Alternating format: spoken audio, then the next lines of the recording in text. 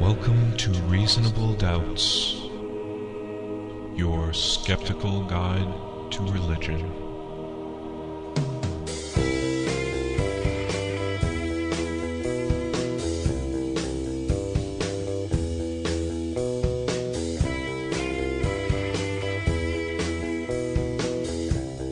Welcome to Reasonable Doubts, coming to you from Grand Rapids, Michigan, the clasp on America's Bible Bra. I am Dave Fletcher. With me in the studio is Jeremy Bean. Hello. And Dr. Professor Luke Galen. Does that mean we're double wide D bra, Bible?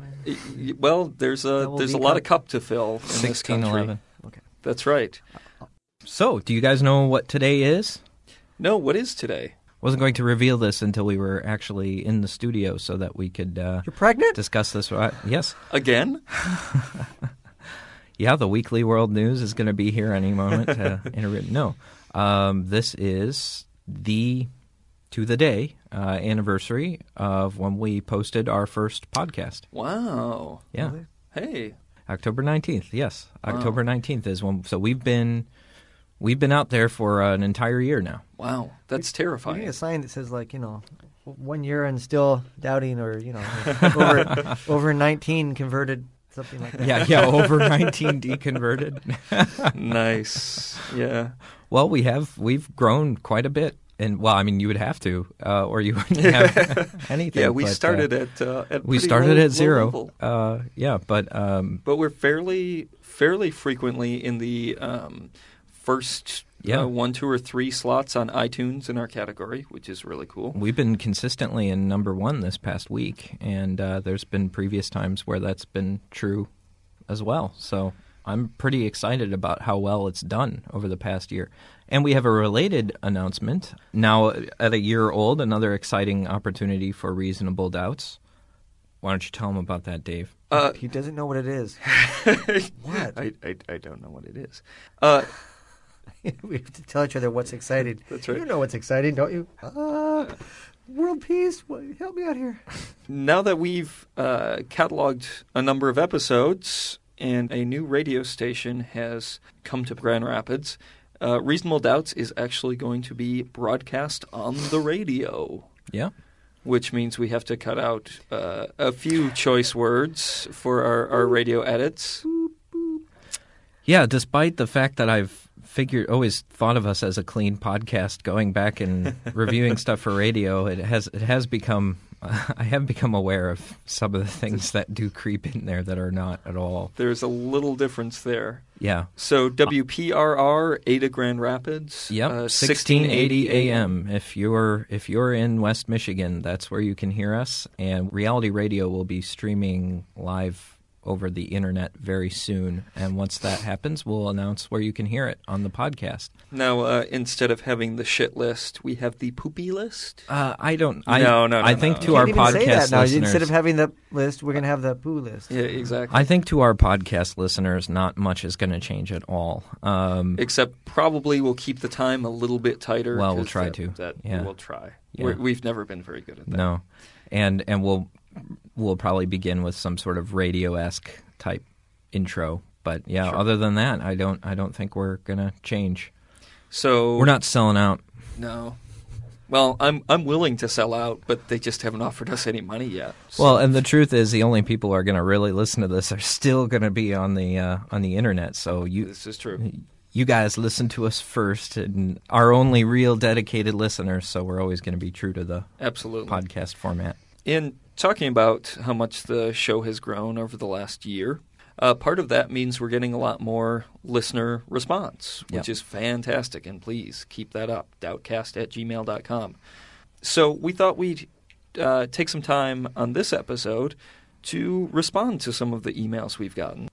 Start out here with a quick one from Tony from London, England. Still blows me away that people are listening to us on the other side of the pond there. And he says, I love the show, but I need some help. My girlfriend is really into reading ghost books and watching ghost hunting shows. I have kind of a little bit of this problem myself too, Tony. I can empathize. And needless to say, she's a bit naive. Up until about 2 years ago, she didn't believe in evolution, and it took a lot for me to convince her that it really happened. So what I'm asking for is some ammunition to convince her that ghosts don't really exist, as I can't give a convincing enough reason. Thanks, guys. All right, so Tony's girlfriend is afraid of ghosts. How do we address this? Damned if I know. I ain't afraid of no ghosts. Thank you. Yeah. I'm going to be hanging out with Ernie Hudson in a month. So Seriously? Yeah, seriously. So I'm getting that out of my system now. Well, that is a good question, Tony, because frankly, there isn't really a lot of good ammunition to prove that there are no ghosts because you can't really prove a negative. We've talked about this before. It's that idea that I can't prove to you that there aren't invisible gremlins holding up your chair, but there is no evidence to suggest that there is. Even if there were no evidence for ghosts, we wouldn't be able to say they couldn't exist. Right. That falls into kind of the broad category of a lot of those beliefs, and plus a lot of New Agey stuff of an entity that doesn't leave a lot of footprints in your life, so you can hypothesize invisible unicorns. But the burden isn't on us to prove that they don't exist. That's right. Absence of evidence isn't evidence of absence, but absence of evidence means you have no evidence. And maybe a good way to do that is more of just a general start sharing information with her, maybe convince, maybe you guys could read a book together just about critical thinking. Something and about by Joe Nickell or by Victor Stenger? Well, about stuff about cognitive errors. How can our perceptions go wrong? What are the types of phenomena that when people see visions or sleep paralysis or all these other things, once you start getting familiar with the ways that the mind can mistakenly perceive phenomena, it starts dawning on you much more quickly, well, look for other explanations. The most immediate supernatural one only seems the most plausible if you are not informed on all the very different things that the mind can do. Yeah, there's a lot of new, interesting evolutionary psych stuff if you're into that sort of thing. I think they have a lot of good people in London, the University of London, that do work on EvPsych, but that works. That looks at ghosts specifically and spirits and those sort of things, and gods as outcropping of our evolutionary, the way that our brain is basically wired, that we find it very difficult, for example, to imagine termination at death. Right. And so because it's impossible to imagine not being, we then have this little outcropping that says there must be entities out there that still exist. The undiscovered country. Yeah, so we can see that their body's obviously dead, but then we can't imagine termination of somebody's consciousness, so we project that and call that a ghost. Right. So and then we meld it together with a lot of other things, like when the boards go creak or when we have freaky phenomena, we say must be ghosts. But basically, that it's very easy to imagine a mind out there because we intuit minds all the time to our pets, to the wind, to kind of animism sort of things. Right. And so ghosts are essentially a projection of consciousness out there into random events, and we say it must be a ghost that thinks that. It's two books I think would be great that just kind of overview some of this stuff. Is one would be Don't Believe Everything You Think, which if you've been a skeptic for a while, I don't suggest it, but to the new skeptics or to try to get somebody interested in skepticism, it's a really good kind of overview. And who's the author? I'm blanking on the author right now. It's Prometheus Books, but it's called Don't Believe Everything You Think.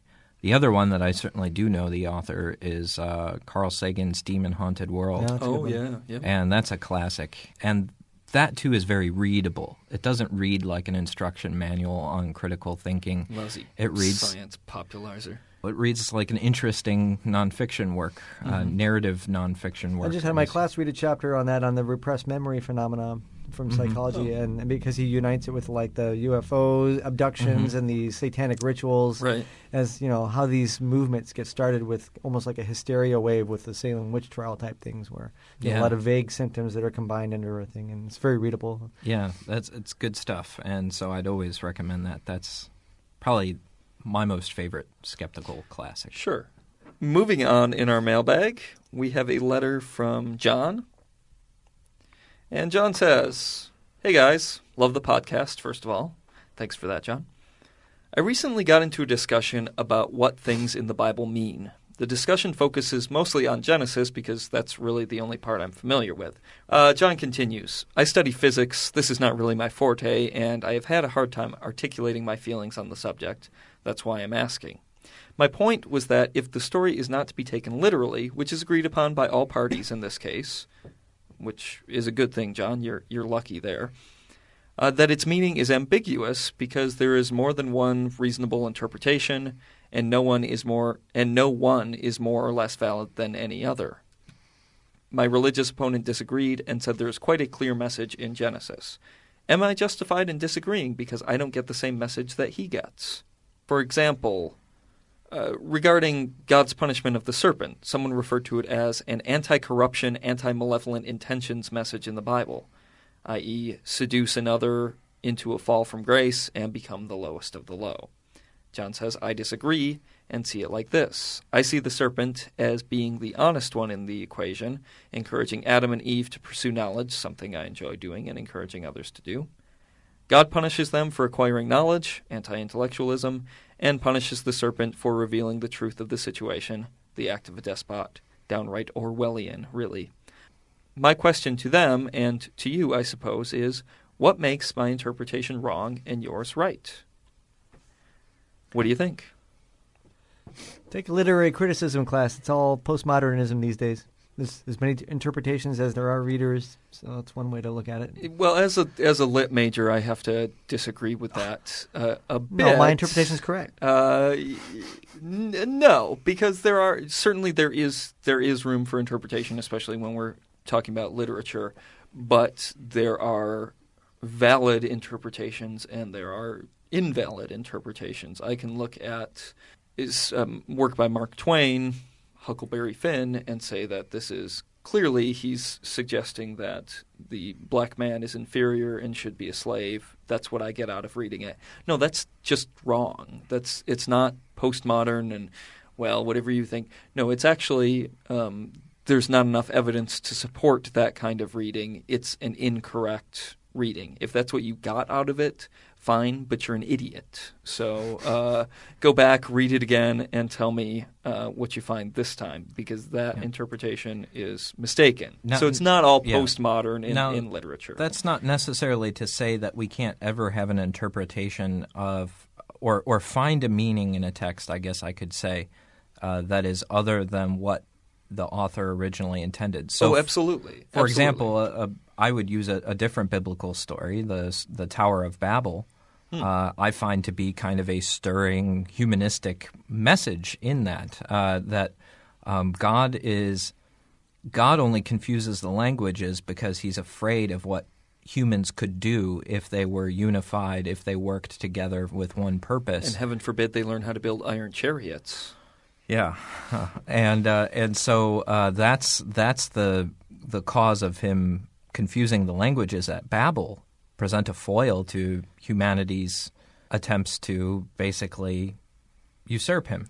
Now I find something stirring in that message. It's the story of Prometheus in so many ways. Sure, he's stealing the fire from the gods. But I don't confuse that message, that meaning that I take from it, that I get some inspiration from, is anything like what the original authors intended. It's clear to me that they viewed that as a bad thing. So you can make a distinction between what we today might take from some of these myths, looking at it from our own perspective, between that and what the authors plausibly intended originally. Well, there's also, not to get psychological, but it seems that people fall into kind of camps when they interpret these things based on their own political and social ideology. When a fundamentalist reads the Garden of Eden story, it's about disobedience and the consequences of. Right. Or people who look at it from the standpoint of, they disobeyed God, they had the knowledge. Or it's about how evil women are. Yeah, or women, justification of subjugation of women and snakes. But then when the humanists look at that story, they see like the Babel story that as soon as you assert inevitably your independence against that you're struck down and cast out of paradise. That's kind of a Joseph Campbell, Carl Jung interpretation of the story of explaining our sense of disconnectedness from, when you started off as a child, you're all innocent, and then you have to separate from your parents, but you're cast out into the cold world. If you bring in comparative mythology and you look at similar story like Epic of Gilgamesh, they have Gilgamesh's buddy, I forget his pal's name, but he's a wild beast, and he's seduced by a woman who's trying to civilize him and gives him a meal to seduce him into civilization. And it's a loss of innocence story, very much along those lines. And so, yeah, you can definitely bring in many different interpretations, even of these plausible for what they may have intended at the time. You can dress it up with a fig leaf, but it's still a Genesis story. Nice. One of the things that's been happening a lot in our email box recently is people have been clamoring, I say, for more counter-apologetics material. And this email, which comes to us from Derwy, I love these Welsh names, Derwy, also in London, England. And he has this to say. Thanks for a consistently fascinating podcast from one of your London listeners. Although the religious versus secular battle is less public here, I was raised in an evangelical Baptist church in North Wales, the UK's own Bible Belt, or proportionately shoelace. And so I am very familiar indeed with the need to escape from the mental prison of conformist religion. I found your show about a month ago after looking for some kind of response to William Lane Craig's Reasonable Faith. And here we are. It was for this reason that I particularly enjoyed episode 11, Bizarro World, one of a favorite of ours, too. I'm not very knowledgeable about the field of apologetics and counter-apologetics, and was so keen to find some kind of response to William Lane Craig's reasoning. You gave a very erudite, entertaining response. If you have time, could you give a response to his rebuttal of Euthyphro's dilemma? Okay, well, maybe we should actually talk about what exactly Euthyphro's dilemma is. Good place to start. Do you want to handle that, Luke? Do I get to play Socrates or Plato or? Whatever you. I'm Socrates. I'm cranky. And ugly. And gay. I'm Socrates. Fabulous sandals. Oh. So the dialogue is written by Plato, attributed to his teacher Socrates, and Socrates, the dialogues are usually written where a person will come and question and Socrates, and then he responds by doing his Socratic questioning and probing. Oh my God. I don't know how Socrates figured out how to do Socratic dialogues, but there it was. It's like Lou Gehrig dying of Lou Gehrig's disease. Such Crazy. a coincidence. If that doesn't prove God exists, I don't know. And so the question there was whether evil is something, whether goodness is something that is intrinsic to God, or whether it's something that God is forced to agree with because it's just part of nature, and so God just happens to line up on the side of goodness. And it's often used as a critique of the religion and morality argument because it suggests that that goodness is either random, whatever God wants it to be, which makes him kind of a divine, capricious bully, to just determine what's good and evil, or that morality can exist independently of God because then he just happens to line up on and the if side. Morality exists independently of God, what do we need God for to be moral? Those are the two horns that William Lane Craig points out. Yeah, and so William Lane Craig's attempt to split these horns, using his own terminology, is to say that God is a necessarily good being, that goodness is part of God's essence. And so to quote an article that's on his website, the theist tries to split the horns of the dilemma by saying God is necessarily good and that the source and standard of good is God's very nature. On the one hand, this avoids horn B, so that is that God follows some standard of goodness outside of himself, since goodness, rather than existing outside of God, is part of God's very nature, and in fact depends upon him for existence. And on the other hand, it avoids horn A, since God's will isn't arbitrary, but rather operates according to a definite moral standard, God's necessarily good nature. So they're trying to avoid that dilemma. And I got to be completely honest here. I'm not certain that Craig didn't succeed in his argument. I don't have as much of a philosophy background as you, but one thing that struck me before we get into the nuts and bolts of it is that whatever defense he makes is more articulate than anything God ever developed. How can you read that and not look post hoc like he's trying to say, whoa, yikes, atheists have a point with these horns. Let's just find some reason to square the circle and make it all jail. Sure. Well, why does he have to do that? Shouldn't it be Right. obvious that shouldn't God say, well, what I'm really doing, humanity, is blah blah blah? He's much more sophisticated than God is in trying to make it all tidy and neat. It does seem ad hoc.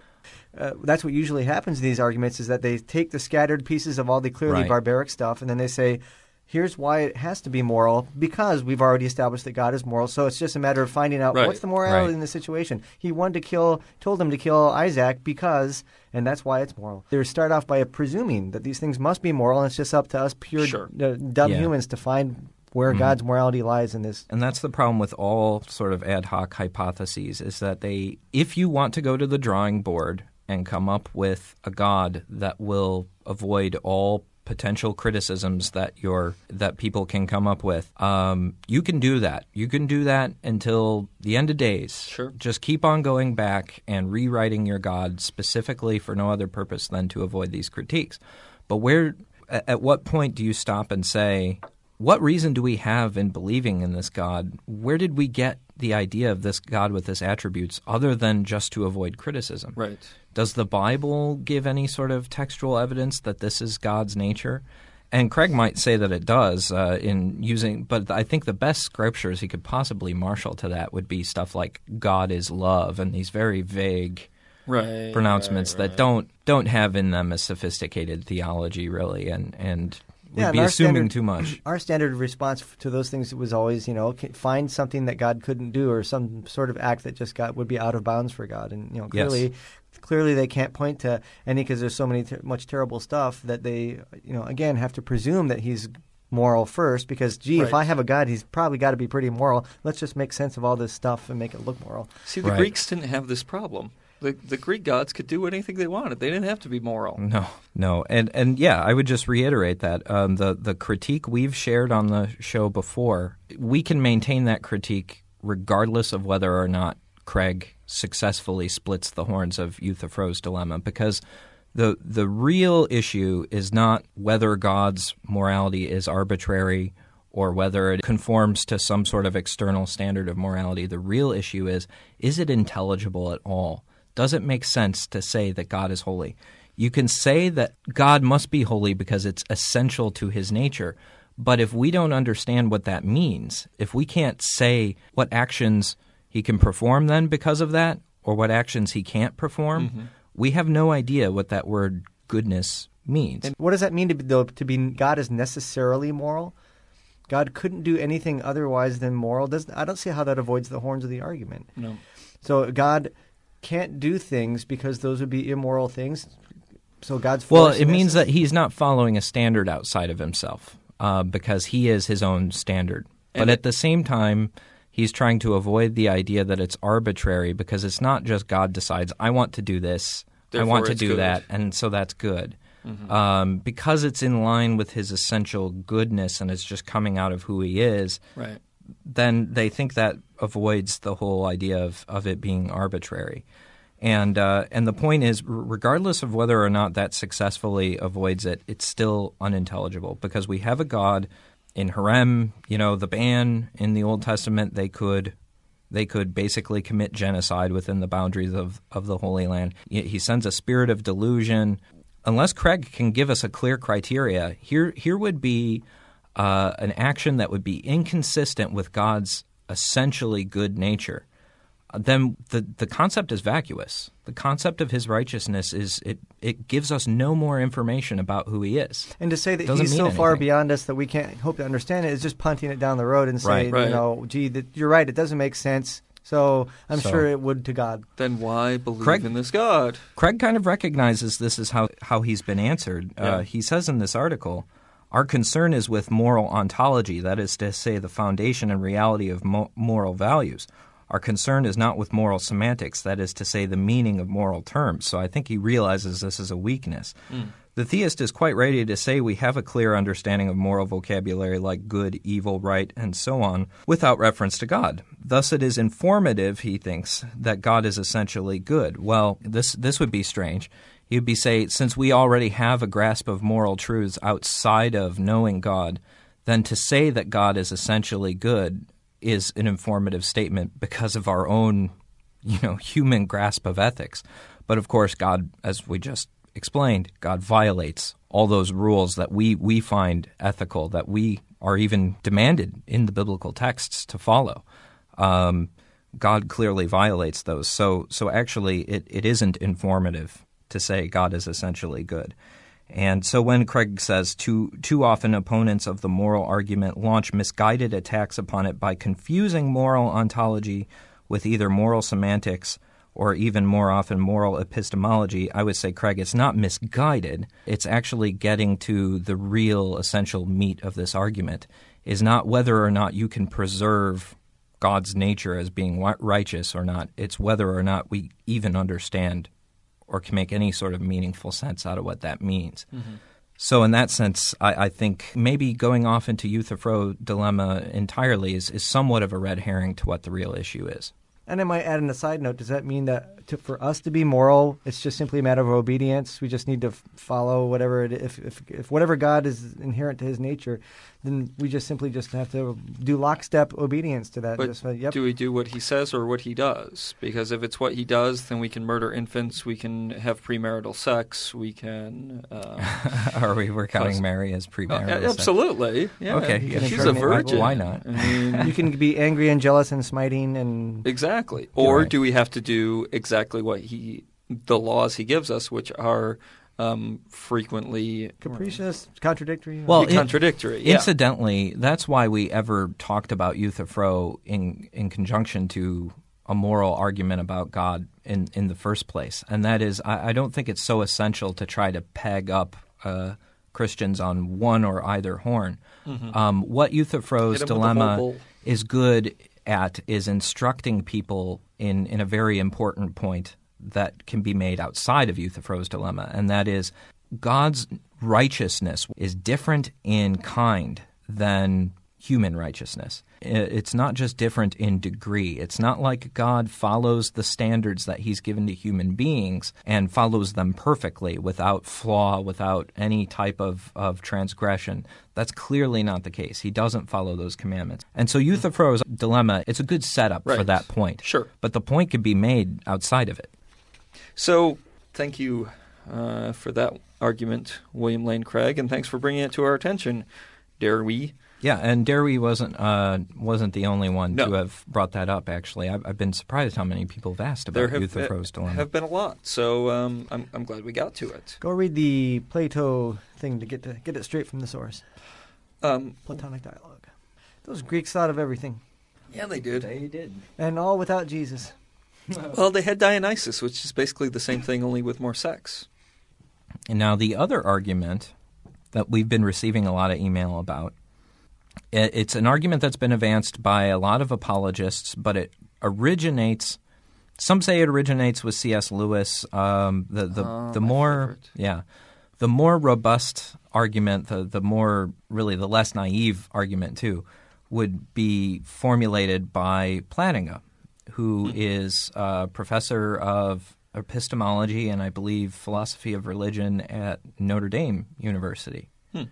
Yes, Alvin Plantinga. The argument is called the Evolutionary Argument Against Naturalism. It even has its own acronym, EAAN. That's a crappy acronym. EAN. Is he another one of our Welsh listeners? The argument is actually quite a sophisticated, probability-based argument. If you want to get into it in the most amount of depth, you'd be best to consult the philosophical literature about it. There's a fair deal of it out there. It was recognized by many people to be an important argument, a unique argument, one that needed to be combated by naturalists early on, and there have been extensive rebuttals back and forth between philosophers, mostly in the more rationalist school dealing with it. So we are going to deal with this argument on I don't want to say a more superficial level, but we're going to deal with this argument on a level that would be more accessible to the average listener of this show rather than trying to get into an extended our logical... listeners stupid? Is that what you're saying? No, I'm not at all saying that. I'm saying I don't want to get into the probability of S given N and E is therefore lower than... Yes, I'm trying to avoid that. I'm sort bored of thing. already. Right. Okay. So the basics of the argument are this. Plantinga argues, when you look at naturalism, the view that there's no supernatural agent guiding evolution or any sort of process like that, he feels that the probability that we could evolve cognitive capacities, and he would include in that beliefs, that we could evolve beliefs or a belief engine, a kind of a mechanism for finding truth, the probability that we could evolve such a capacity for true beliefs is very, very low if the process of evolution is unguided. This is part of how he makes his argument. Let me read a quote from Plantinga. This is from his book, Warrant and Proper Function. He says, "That our species has survived and evolved at most guarantees that our behavior is adaptive. It does not guarantee or even suggest that our belief-producing processes are reliable, or that our beliefs are for the most part true. That is because our behavior could be adaptive, but our beliefs could be false." Okay, so the idea is he's not going to argue against evolution. In fact, he accepts evolution. He's not going to argue that evolution wouldn't produce adaptive behavior because we need that type of behavior to be able to survive. What he argues is that there's no reason for our beliefs to accurately represent the truth. All we need are beliefs that are adaptive. And in fact, he may even argue against that. He doesn't seem to really take it as a plausible option that behavior actually is instructed at all by beliefs. He seems to think one of the theories that would be a little bit more credible is what we would call epiphenomenalism, kind of the idea that your beliefs are just kind of an afterthought of everything else that's been deterministically going in your head and doesn't really go back into the causal chain. At least that seems to be what he's suggesting in my reading of it. But let me give you a further quote to kind of illustrate. This again is from Plantinga, where he stands on this. This is Plantinga's case, or a portion of it, for how it is that a behavior could be adaptive but based on a false belief. Paul is a prehistoric hominid. This again is from Warrant and Proper Function. Why would a hominid be named Paul? I don't know. Paul is a prehistoric hominid. The exigencies of survival call for him to display tiger avoidance behavior. There will be many behaviors that are appropriate. Fleeing, for example, climbing a steep rock face, or crawling into a hole too small to admit a tiger, or leaping into a handy lake. Pick any appropriately specific behavior B, and Paul engages in B, we think, because, sensible fellow that he is, he has an aversion to being eaten and believes that B is a good means of thwarting the tiger's intentions. Yeah, I can so far follow along that line quite easily. But clearly, this avoidance behavior could be the result of thousands of other belief-desire combinations. Perhaps Paul very much likes the idea of being eaten, but whenever he sees a tiger, he always runs off looking for a better prospect. This will get his body parts into the right place so far as survival is concerned, without involving much by way of true belief. Or perhaps he thinks the tiger is a large, friendly, cuddly pussycat and wants to pet it.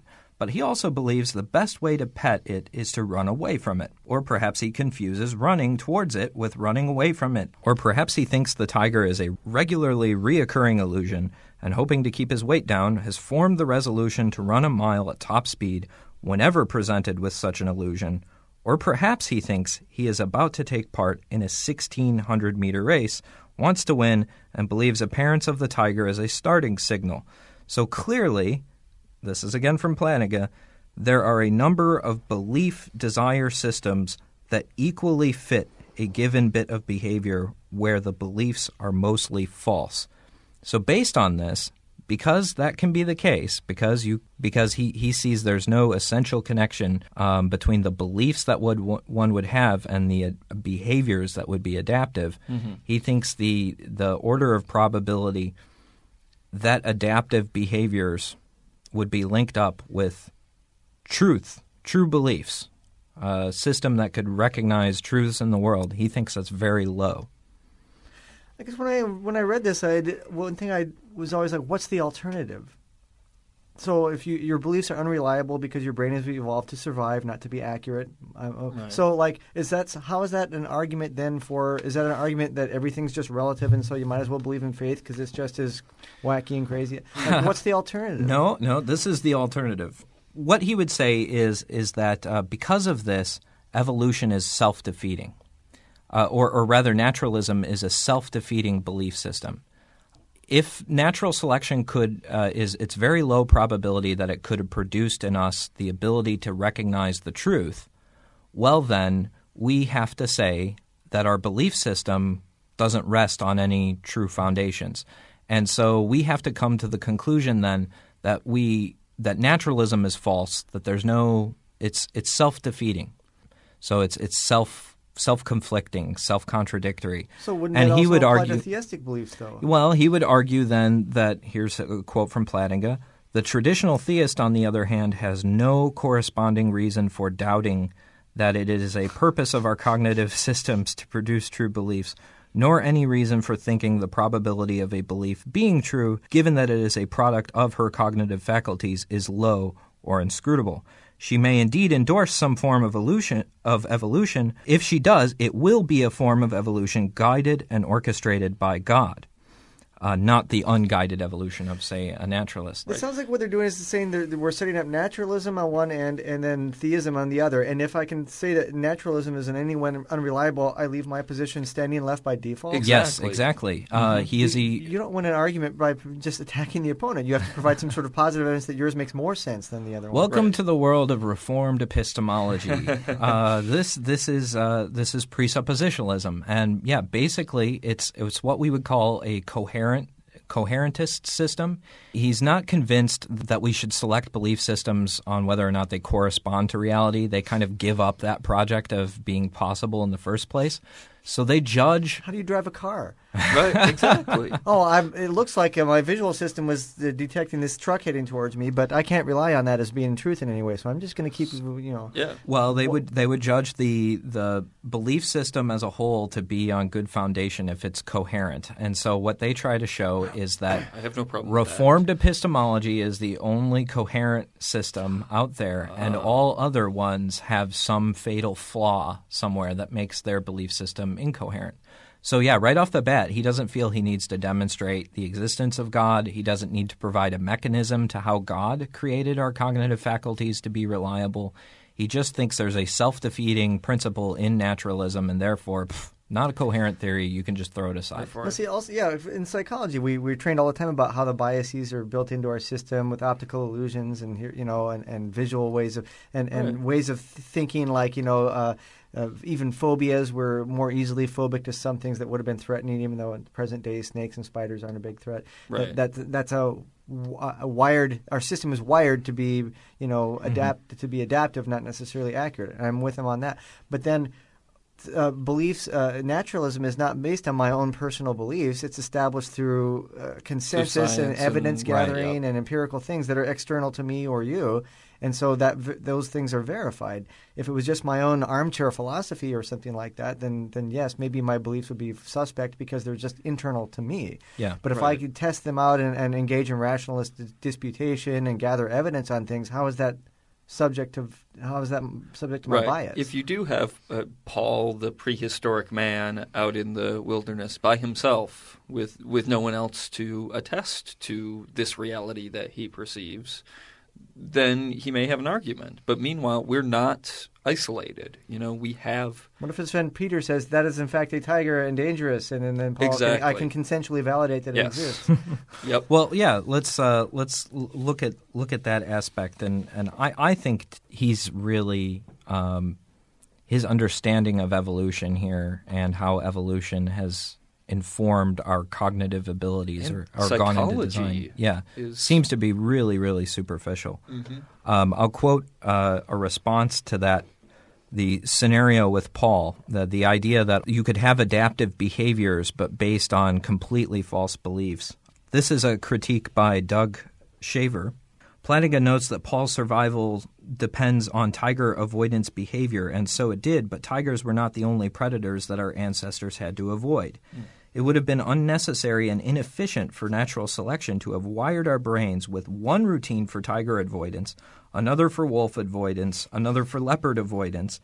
A generalized predator avoidance scheme would have been better for several reasons, mainly because only one general routine would have had to been needed if it was flexible enough to respond appropriately to all predators that an early hominid was likely to encounter. And so others have brought this critique up of Plantinga's idea of how evolution operates. Also, the fact is our adaptive behaviors seem to be systematic. They work across the board. They need to be able to improvise. They need to be able to deal with new situations. And some have brought up the fact that look at our brain. Look at our expensive brains that have taken a lot of energy to use. I can't remember who said it, but pointed out that Homo sapiens kind of has all its eggs in one basket. We don't have ferocious claws. We don't have big teeth. We have these big, oversized brains. Right. And so in the long run of evolution, wouldn't it be a better, more adaptive system to have some sort of general belief engine that did select for truths that on the whole would be accurate, rather than just random beliefs but adaptive behaviors following from them? The scenario that he lines out here would be ridiculous. Again, quoting Doug Shaver, a belief generator that functioned with no regard for actual truth would effectively always produce a false belief. If Paul is confronting a tiger, the number of false beliefs he could have had that would by chance cause adaptive behavior is a minuscule fraction of false beliefs that would be dangerous to hold. A random belief generator would probably not serve him well. It could, but the odds are long against it. Statistically speaking, he really is better off with a brain that generates beliefs that are likely to be true. Many Christians also make the argument that agree with evolution. We're talking not creationist ones that say that that's proof of that there is a divine power, that we've evolved to appreciate Him. That is, they say that I can see that a lot of beliefs might be evolutionarily wired. We have the God-shaped hole in our brain, and that's proof that God wants us to. That's kind of a C.S. Lewis type thing that we seek. Yep. Now, if that's the case, that those things have evolved evolutionary wise, and evolution produces unreliable beliefs, that perception is unreliable.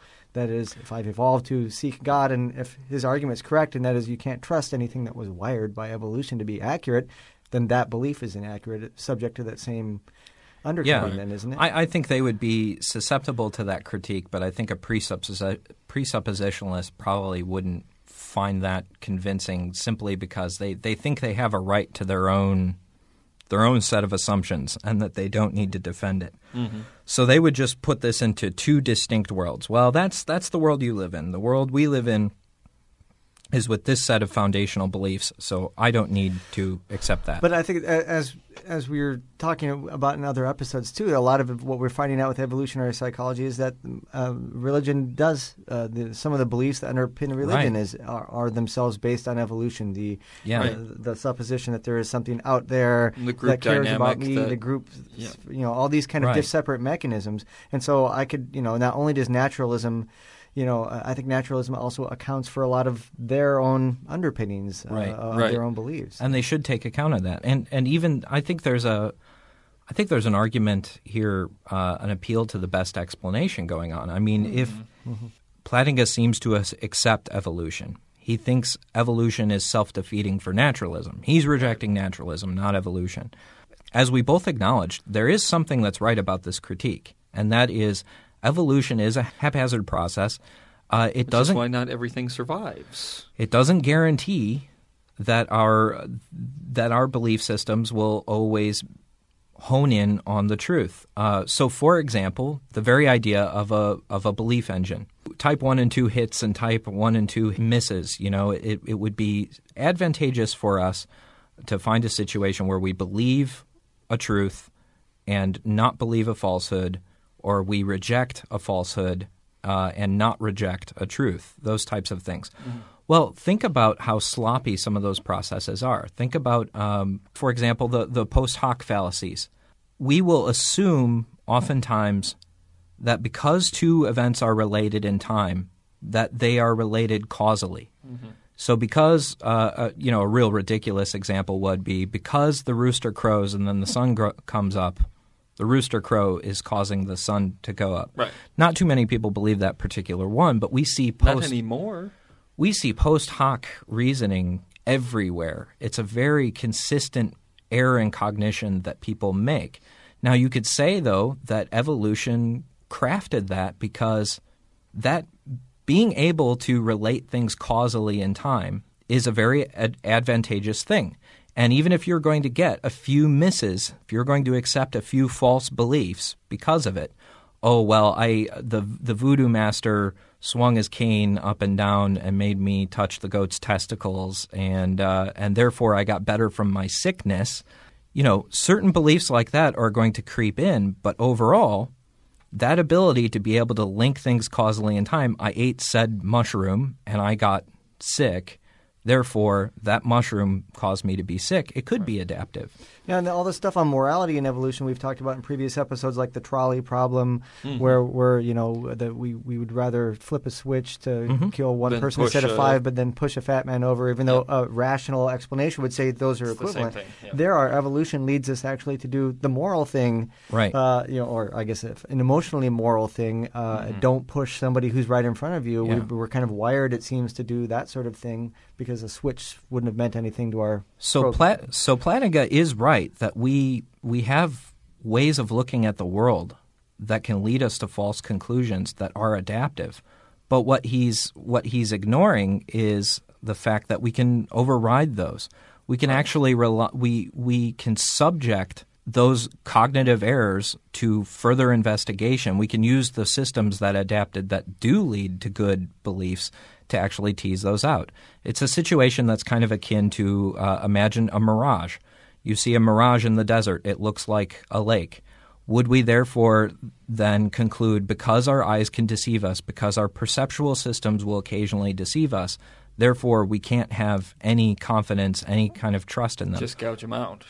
Well, we know. I would verify it by sending Dave out to go see whether that's a real lake or not and report back to me. Yes. But that is exactly what we would do. We would appeal to further evidence. We would use our other perceptual abilities, being able to get to closer proximity, being able to touch the sand and see if it's water or not. We would use those to circumvent errors that we're prone to make. And so it's simply not true that if there are a few cases where our thinking sometimes leads us astray, therefore we're not entitled to trust our reasoning anymore. Right. All that argues for is that we need to be more careful about it, that we need to be very much on the lookout for how our thinking might go astray. But I'm wondering how he would account from that, from his God-given view. If theism is acceptable, it gives us trust of our systems, well, why would God make them so faulty? Yeah. And why would he make them faulty in a way that we might expect if evolution was to be unguided? That's what Dawkins always says. Yeah. Everything looks He's a smart guy. Everything looks precisely as it would if it was not designed. Well, we can kind of play their own game and just, put it up there. Naturalism as a thesis, theism as a thesis. Which theory could account for the data with the fewest amount of background assumptions and account for all the data?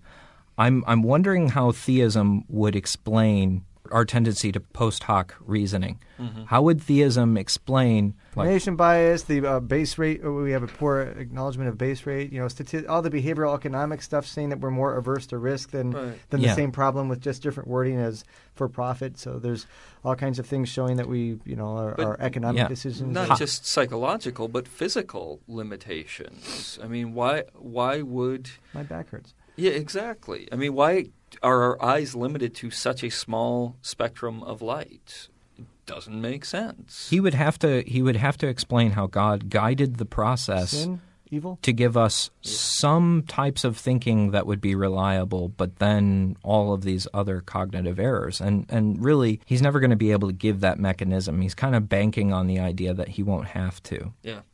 I think there's another point here that he's not recognizing either, is that not all our beliefs because I could see somebody who subscribes to this evolutionary argument against naturalism coming back with this. Well, okay, some of our beliefs are like that, but what about the laws of logic? How could we ever get that grasp of those, axioms of logic, A equals A, or the law of non-contradiction? You can't have a thing that is itself and not itself in the same way, in the same respect. How could evolution ever select for knowledge of those things? And what he doesn't seem to acknowledge is the fact that our cultural evolution has very much outstripped our genetic evolution. Right. Not all of our beliefs that we hold today are a result of not all of them are there because they were somehow adaptive or evolved biologically. Mm-hmm. The mechanisms, kind of the basic underlying system of being able to recognize symbols and manipulate them, those would have had to have evolved. But a lot of our knowledge of reason and logic has come through cultural evolution. Aristotle had to discover some of those things. Right. He had to coin certain phrases that we didn't have before. We had to generate certain concepts. We had to wait until the time when we had vocabulary sophisticated and symbols sophisticated enough to manipulate these ideas and concepts. That was a very long, hard-won process that we went through. The ability to actually get around some of these cognitive errors and use our strengths and use dialogue and intellectual evolution, I guess you could say, the evolution of ideas to help us discover the foundations of thought and reliable thinking. We weren't born with them instinctually. And if coming to conclusions using reason and logic is unreliable, then Thomas Aquinas and all those people who do apologetics, that's unreliable as well because it relies on the same process. Lane Craig, yeah. What makes Thomas Aquinas any different from the way that he uses things from a naturalist? Exactly. Using the same mechanisms of logic and reason.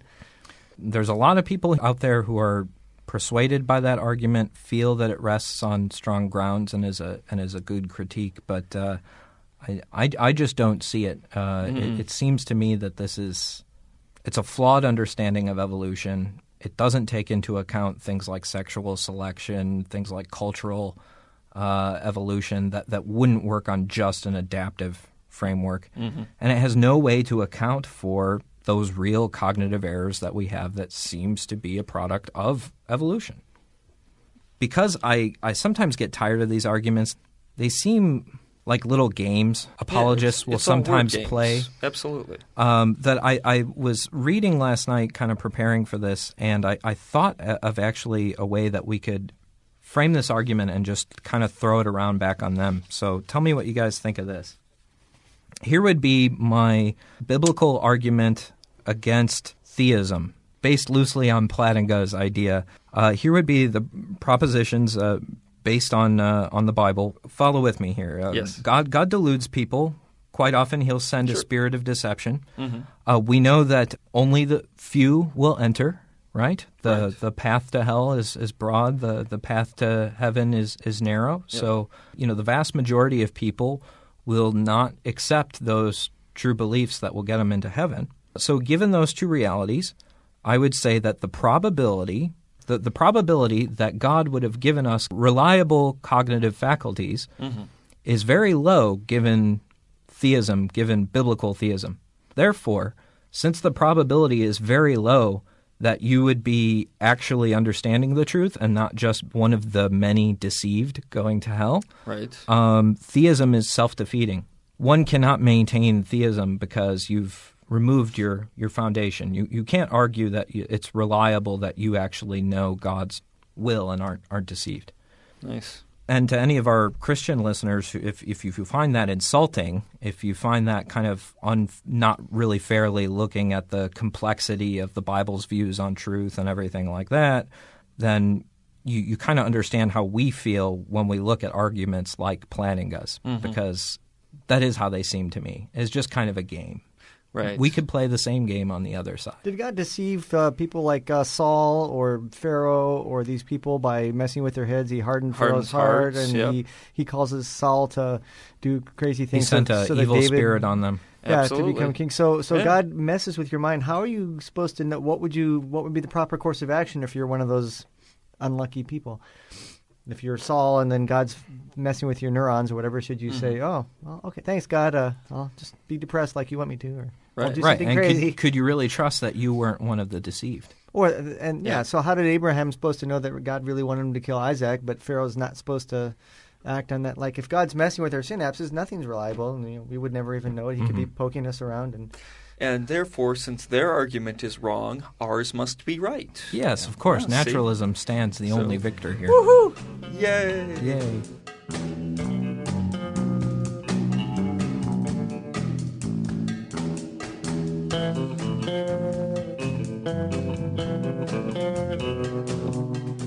So you guys have both had the pleasure or possibly displeasure at this point of seeing Bill Maher's movie Religulous. I haven't seen it yet, so and probably a lot of our listeners have not had the chance to see it yet. What are they in for when they go to see this epic film about religion's influence on the world? Well, that's a good question, Dave. I don't know. I feel kind of torn on my opinion of Religulous as just a human being and consumer of the film, and somebody who is also involved in trying to promote these ideas. Because the human being side of me just thought it was hilarious and really got a kick out of it. Well, that's good. The more movement-minded side of me thought it was a little over the top, not likely to reach anybody across the that's aisle. the discussion on the blogosphere. As with every other Yeah. Dawkins book or anything, it has, Christopher Hitchens says the movie splits the community down into the people that say tell it like it is, preach. Get Yeah. them. Show Versus the pragmatic wing that says this isn't going to change anybody's mind and it's going to piss a lot of people off. So it's not there to change minds; it's there to make fun of people. And so. It was very Borat like, which being from the director of Borat, yes. you might expect. But there were a couple of times where I thought like, even regardless of any of the ideas involved, that Maher was coming off as just a little rude. Well, the other controversy He is does that though. Yeah, that's his style of humor. I was reading And it's funny. Some of the It's websites very talk funny. about the gotcha style where they didn't inform the subjects Yeah. of who would be interviewing them. Sure. So one of the other controversies with the movie was that whether that's fair. We tend to decry that tactic in Yeah. the religious right type movies, but so maybe we shouldn't use it. But then the director defends it by saying that regardless, the people were allowed to have their say, and if they come off looking as idiots or if they don't want to talk to Bill Maher, then Yeah. that's And that's irrelevant their to the choice, content. and, So. If you Yeah, view right. it as a comedy and not a documentary, then I think it was hilarious. I really got a kick out of most of it. You don't have to pass an IQ test to be in the Senate. Oh, that guy was just asking for pause it. for effect. Nice. And I thought they opened up with that scene in the Oh, the Truckers' Chapel. the Truckers' Chapel, Nice. and it was very confrontational, very heated.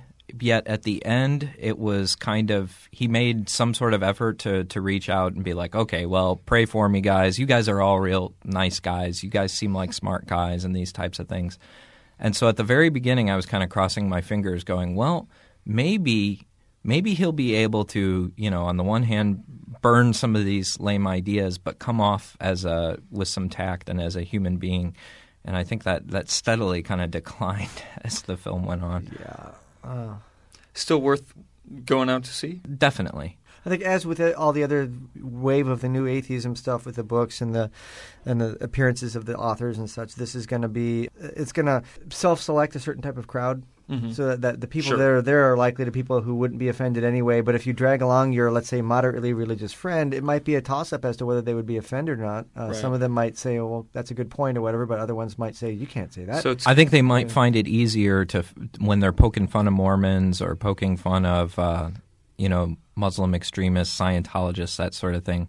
I think there'll be a lot of people that will find themselves laughing when it's not their religion that is being discussed. which is typically the case. That's one of the points he makes in Yeah. the movie is he rattles off a bunch of crazy beliefs and like under the guise of Scientology and the Mormons and but then it makes a point of saying, well, but what's any more solid about Christian beliefs than zombie Jesus and all of that? Yeah. So as always, that yes people tend to find it funny when it's anybody else's religion.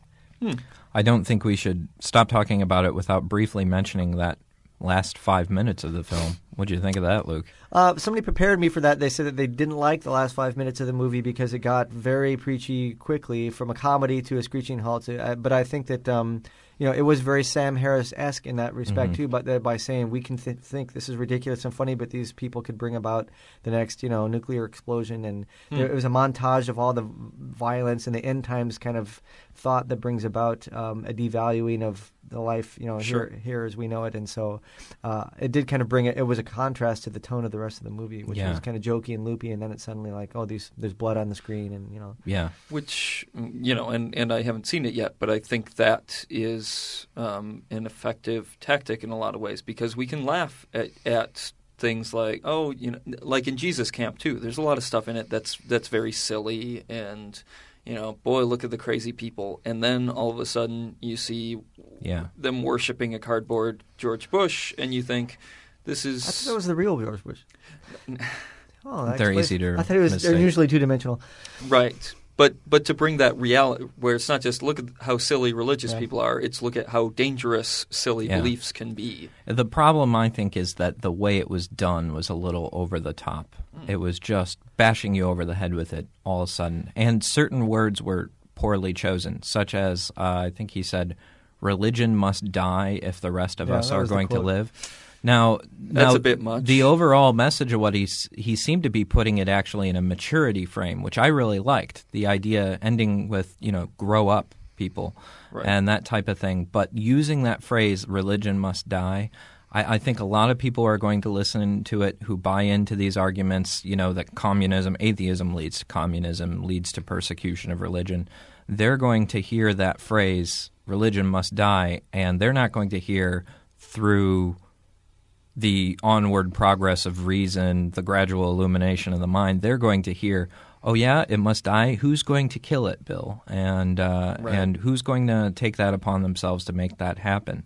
And so it could easily be misconstrued to make us look exactly like what was being pasted across the screen at that moment. A bunch of zealous ideologues willing to attack others in their vision of a perfect world.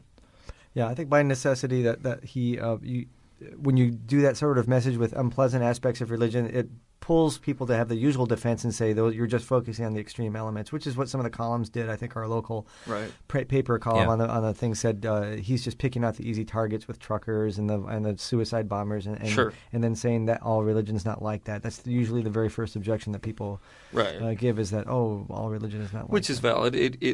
There's of course going to be selective evidence, but the overall message that there certainly is a danger to any distorted worldview, whether it's a naturalistic worldview that's irrational, or it's a religious worldview. So yeah, I think that's the key. He should have stuck with his doubt thing. He says, "I'm trying to sell doubt here, not certainty." With his message. Yeah, he should. That was a good line throughout the film. He should have stuck with that.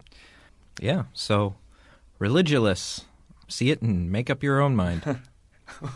Which is kind of our theme, isn't it? Yeah. Right before we went on hiatus for the summer, we announced a contest to win a book from one of the guests that we've had on the show. And the winner was Jennifer Smith, one of the Jennifer Smiths out there. One of the many. Jennifer Smiths, who I believe listens with her family, which is fantastic. And another reminder for us to try to keep it a little bit clean. And they requested a copy of Austin Dacey's The Secular Conscience, I believe. Mostly because of the picture of him on the dust jacket. Wow. I'm tired of hearing about that. Man, he's so sexy. Yeah. I heard you embarrassed him with the sexy thing again. I did at embarrass a convention. him. Yeah, at a convention he was talking, and I forget what question I had for him after his talk, but I went up to the microphone and I said, just to put it out there in interest of full disclosure, I have a complete and total man crush on you. Yeah. And his whole sexy bald head turned red. It's going to be really hard to get a second interview with the restraining order he's going to place on That's you. the great thing about radio is I don't have to be within 100 feet of him. It's great. I'm sure we're violating some FCC rule as we speak.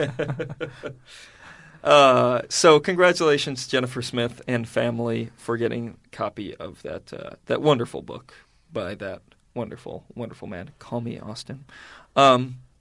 Well, on that positive note, we'll close out this edition of Reasonable Doubts. Please send us your emails, questions, comments, challenges to doubtcast@gmail.com. Check out our website, www.doubtcast.org. Find us on Facebook. We have a group and a fan page. Find us on MySpace. Find us on iTunes. Find us on 1680 AM WPRR Reality Radio. So thanks for listening. Till next time.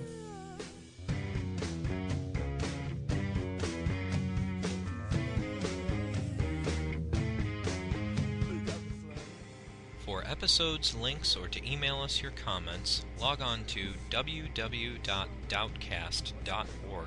Our theme music, Apple Tree, is produced by Love Fossil and used with permission.